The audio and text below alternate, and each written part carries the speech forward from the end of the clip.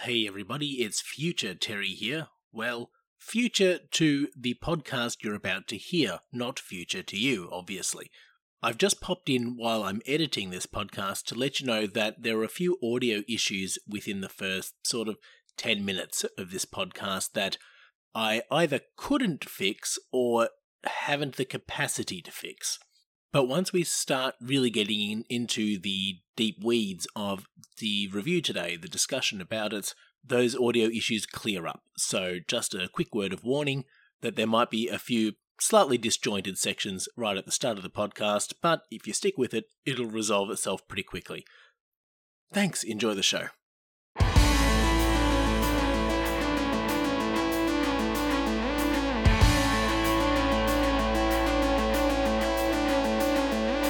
Hello everyone, and welcome back to another episode of Terry Talks Fiction.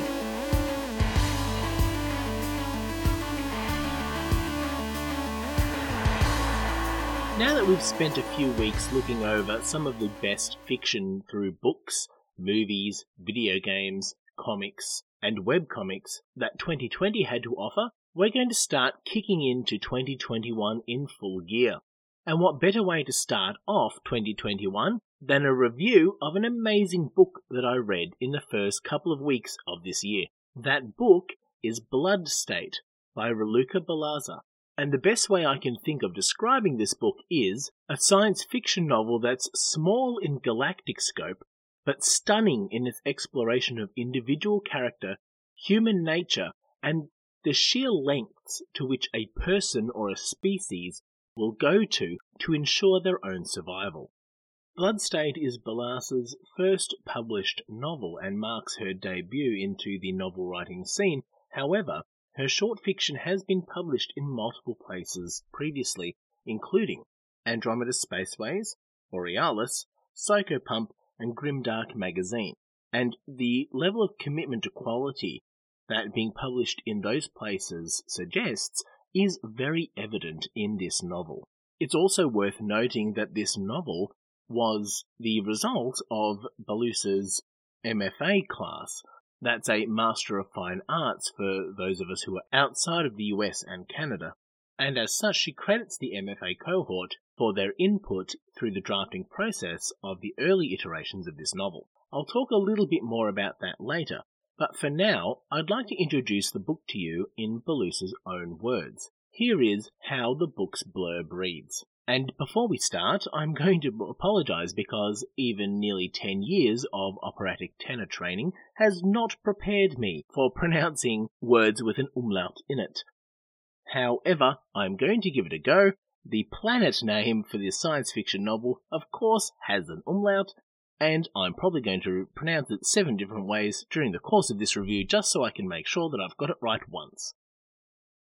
3 generations ago, the modernist mission arrived on the planet Tailti to find it already inhabited by the Firsts, humanoids who have evolved an antifreeze glycoprotein in their blood.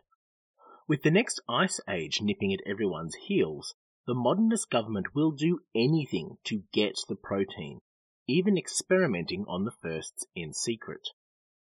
Despite modernist General Lucien Devereaux's best efforts, what begins as a medical research facility to ensure his people's survival becomes a concentration camp. When an exiled vigilante learns this secret, he threatens to tell the world and spark a war between modernist and First, a war that neither can afford before the Ice Age. Surrounded by enemies, Lucien must figure out whom to trust, or neither subspecies will survive much longer. Now, when I received this book as a reviewer for Borealis magazine, I didn't really know anything beyond the fact that it was a science fiction novel, its title, and that blurb. But even that was enough to grab me right from the start. I was really keen to dive into this novel and see that exploration of the science fiction elements in regard to species survival. The science is fun, the fiction is great, and as the blurb suggests, there's an intense focus on the constant looming threat of the planet itself and the It's a really present force that drives the narrative forward, and you feel it tangibly through every sort of second scene of the novel, where as soon as anyone goes outside the enormous domed, artificially heated areas that the leading families can afford to have around their estates, just the description of how people are cold and... But what's really funny, and what I didn't expect from the blurb, was how broad the exploration would be. The character of Lucien Devereaux, the de facto leader of the modernist government, isn't the sole protagonist of the story, and his motivations, while deeply explored and expounded on, aren't as gripping or engaging as some of the other characters in the novel. And personally, what I found so intriguing about this novel was, yes, the characters, but more specifically the way that the characters interacted and promoted the central theme of the book, which was an absolutely just excoriating critical examination of colonialism. Colonialists that involves, and all the detriment to the indigenous peoples at the same time. The book doesn't shy away from examining both sides of that coin with a critical eye, and while it definitely comes down on one side rather than the other, getting the perspectives from characters of both sides and seeing how their motivations play out with their character really humanizes both sides of this debate whilst also not whitewashing it. It's a real strength of the writing in this book that you can empathize with truly horrible people, and you can understand that what they're doing is truly horrible. You can understand how they've arrived at this place through their character arcs and how they can think that their motivations are, if not noble and pure, at least good. But you can also see how they're completely deluding themselves and that they really are just horrible people once you scratch the veneer off. The fact that some of my favourite characters in the book were some of these awful people really speaks to the strength that Thalassa is able to engender through her writing. And the broadness of the characters is really fun.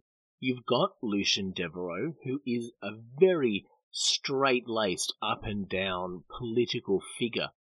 He's completely focused on his political goals to the absolute detriment of everything else, whether that's his marriage, whether that's his relationship with his family and his house, whether that's his relationship with the other founding houses in the modernist government, or whether it's just his relationship with the simple shred of humanity that would be appalled at one's actions at running a concentration camp that experiments on its prisoners. And if anything, this is where the book fell down a little bit. Lucien's character motivations and what we learn about him as a person as the novel progresses doesn't really jive with his actions and his indifference to the firsts that are in the concentration camp below the main building for where the majority of the narrative is set. And it's for the simple fact that he's not getting results. He seems to be a very data-oriented kind of individual. And we know from pretty early on in the novel that the experiments they're running are kind of just shitty science. It's just not really working. They're not getting any really tangible data. Their approach to the whole thing is kind of bizarre, even from modern standards, but let alone from future standards. It's never really explained why they need to kidnap hundreds of people in order to analyze blood for a protein. You would think that it's the sort of thing you could easily replicate in a lab once you have, like, a vial of the stuff and are able to genetically sequence it. And while it's definitely done in the novel for a vehicle of discussion about colonialism, it's weird that this seems to be the one place where the science of this science fiction novel is running at a 1930s level, rather than a 20x century level instead.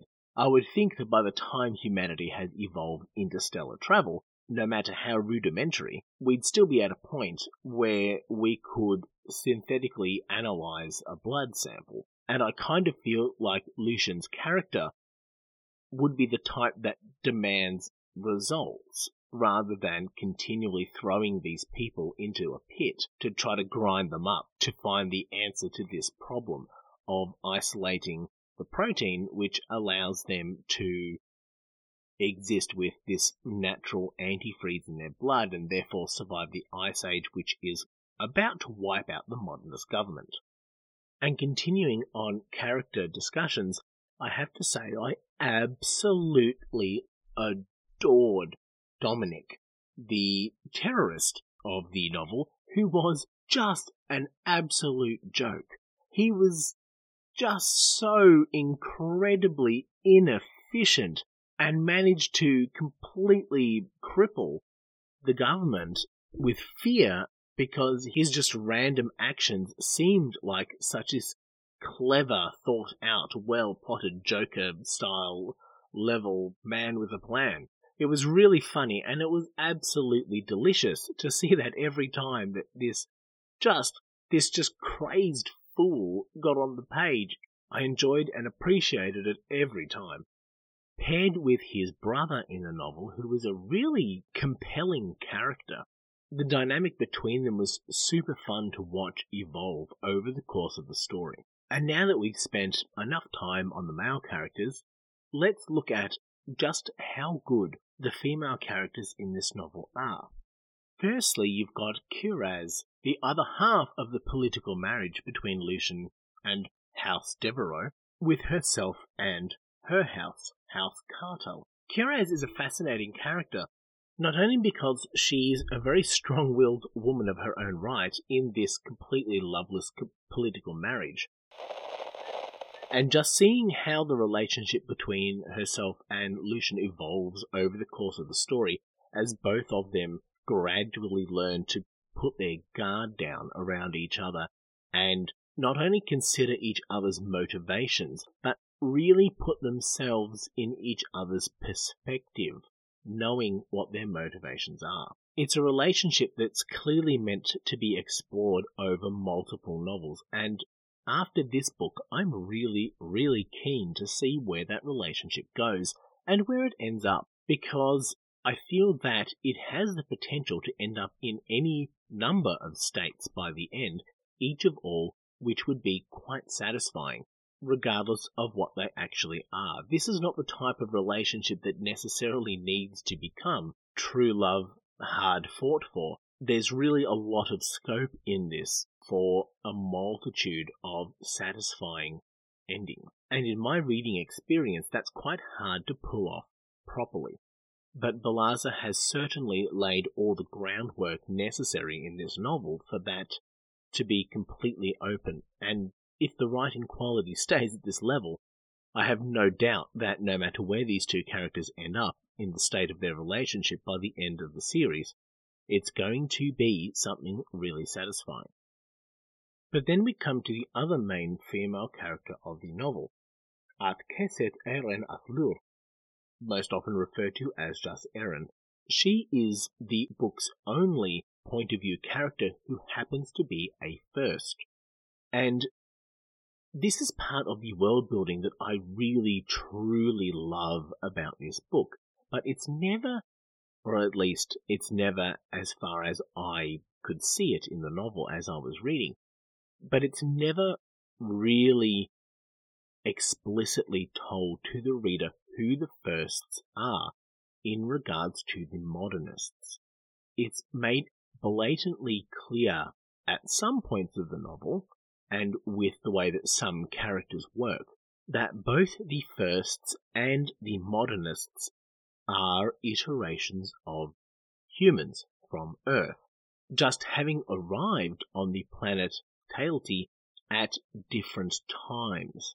The firsts obviously having arrived there first and having spent several centuries and multiple generations evolving for the planet's particular idiosyncratic needs, like the higher gravity to Earth and, of course, the periodic ice ages where the planet freezes over.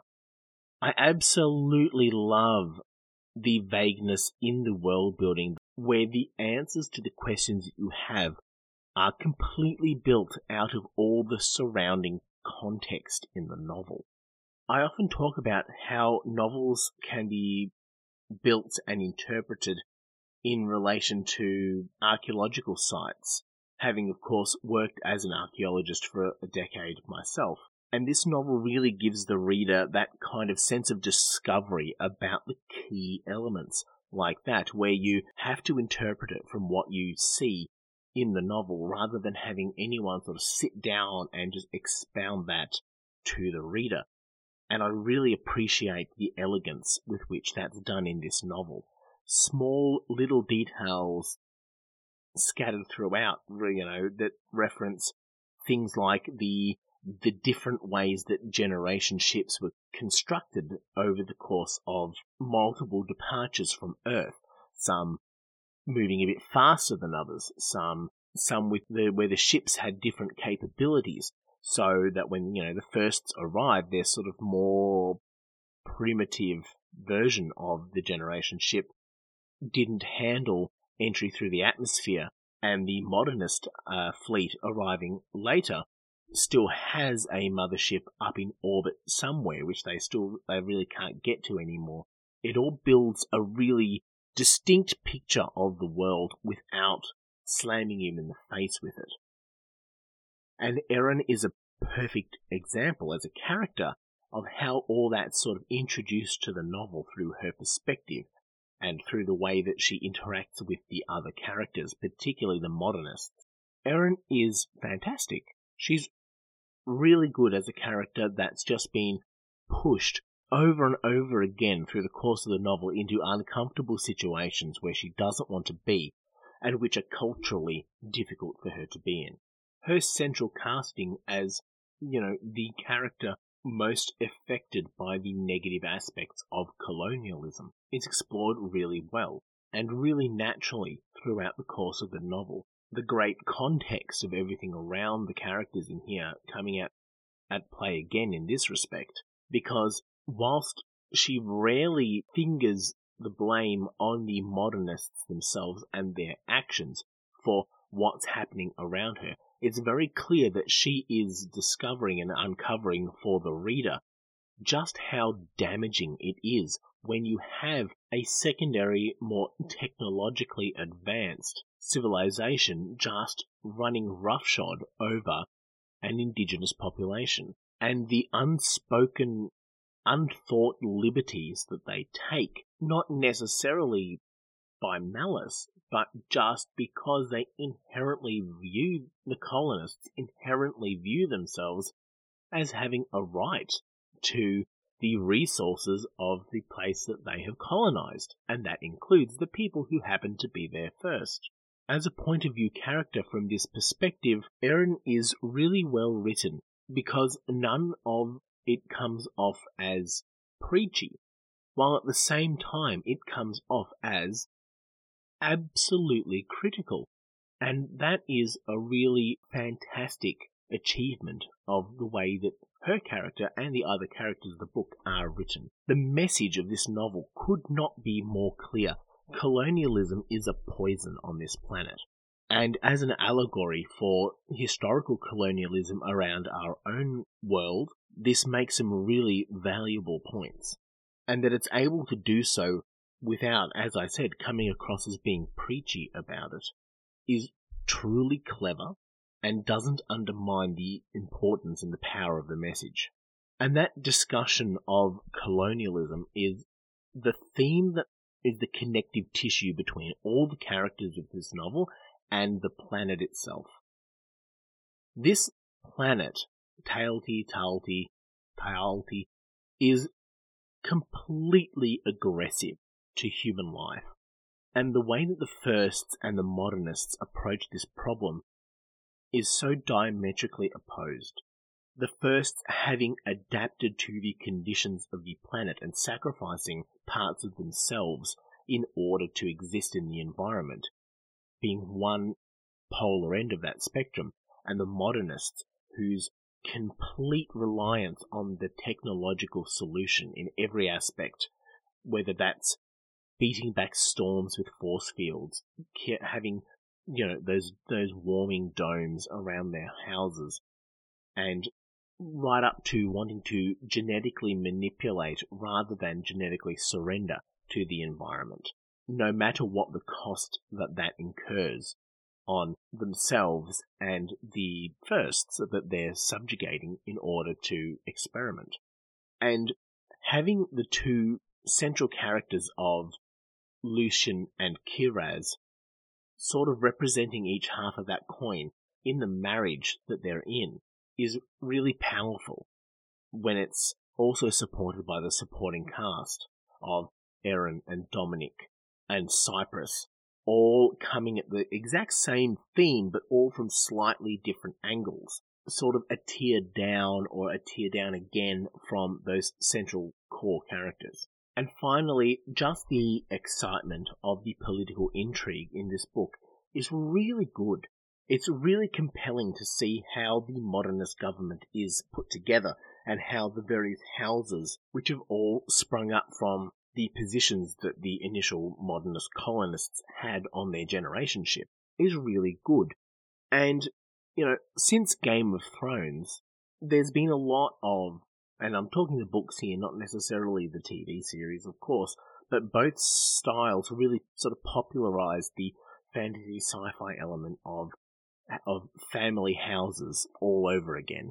It's not ever gone away really in the literature, but it sort of made it vogue once again. And this is a really good examination of how that system can work. Besides the political marriage between Kiraz and Lucian, and besides the way that they're both of their families are sort of warring against each other, as well as warring against the other families in the novel, like the Shvabkovas being sort of the major antagonistic family that is coming in at the side, and really being a thorn in both Lucian and Kiraz's plans. There's never a dull moment of that political intrigue, which, let's be honest, dull moments in political intrigue novels can very, very easily happen. It's all written really, really well, and the value of having this book workshopped extensively through a university course really, really shines through. This, as a debut novel, is fantastically written. The prose is really engaging and really appropriate for the message that it wants to send, and you can see the clear attention to the details in the world building and the way that the characters react based on their personal histories and belief systems. There's really no parts of the novel where I read something where you can feel the hand of the author coming in to really steer a character down a particular way. Each character decision seemed a natural extension of their place in this world, and the world seemed naturally present in the narrative, guiding the way that those characters were acting and reacting. So I guess what I'm trying to say is that, overall, Blood State by Raluca Balaza is a fantastic novel. It's well worth your reading. It's a wonderful entry into what promises to be an exceptional series, and you should definitely go out and read it now. And once you've finished reading Blood State by Raluca Balaza, you can also hit up the Terry Talks Fiction website, where my own short fiction is available, or you can check out my short story collection, Sorcery and Silicon, available through Amazon, which has collected together all of the short fiction that appeared on my website for free in 2019. The 2020 collection should be available in a couple of months' time. So if there was a story from last year that you really particularly loved, you can look forward to reading it again with the full context of the other stories that were published through the year that was so wonderful for everyone, 2020. New stories for 2021 will start up on the website in only a couple of weeks, starting in February. So don't forget to subscribe at terrytalksfiction.com, and you can have those stories sent to you directly by email in PDF or EPUB versions for easy reading across devices. These stories are, and always will be, completely free. So if you like deeply contextually developed fantasy and science fiction worlds, like Bloodstate, I'm sure you'll enjoy the stories through Terry Talks Fiction as well. Next week, we'll be taking a look back at 2020 again, with the podcast listeners' picks on what are your favourite books, movies, TV series, comics and video games you watched through 2020 were. There's some really interesting suggestions there, and a very gentle reminder that there was something that I forgot to cover in my own lists. So I look forward to talking about that again next week. Until then, have a great time, and we'll talk again soon.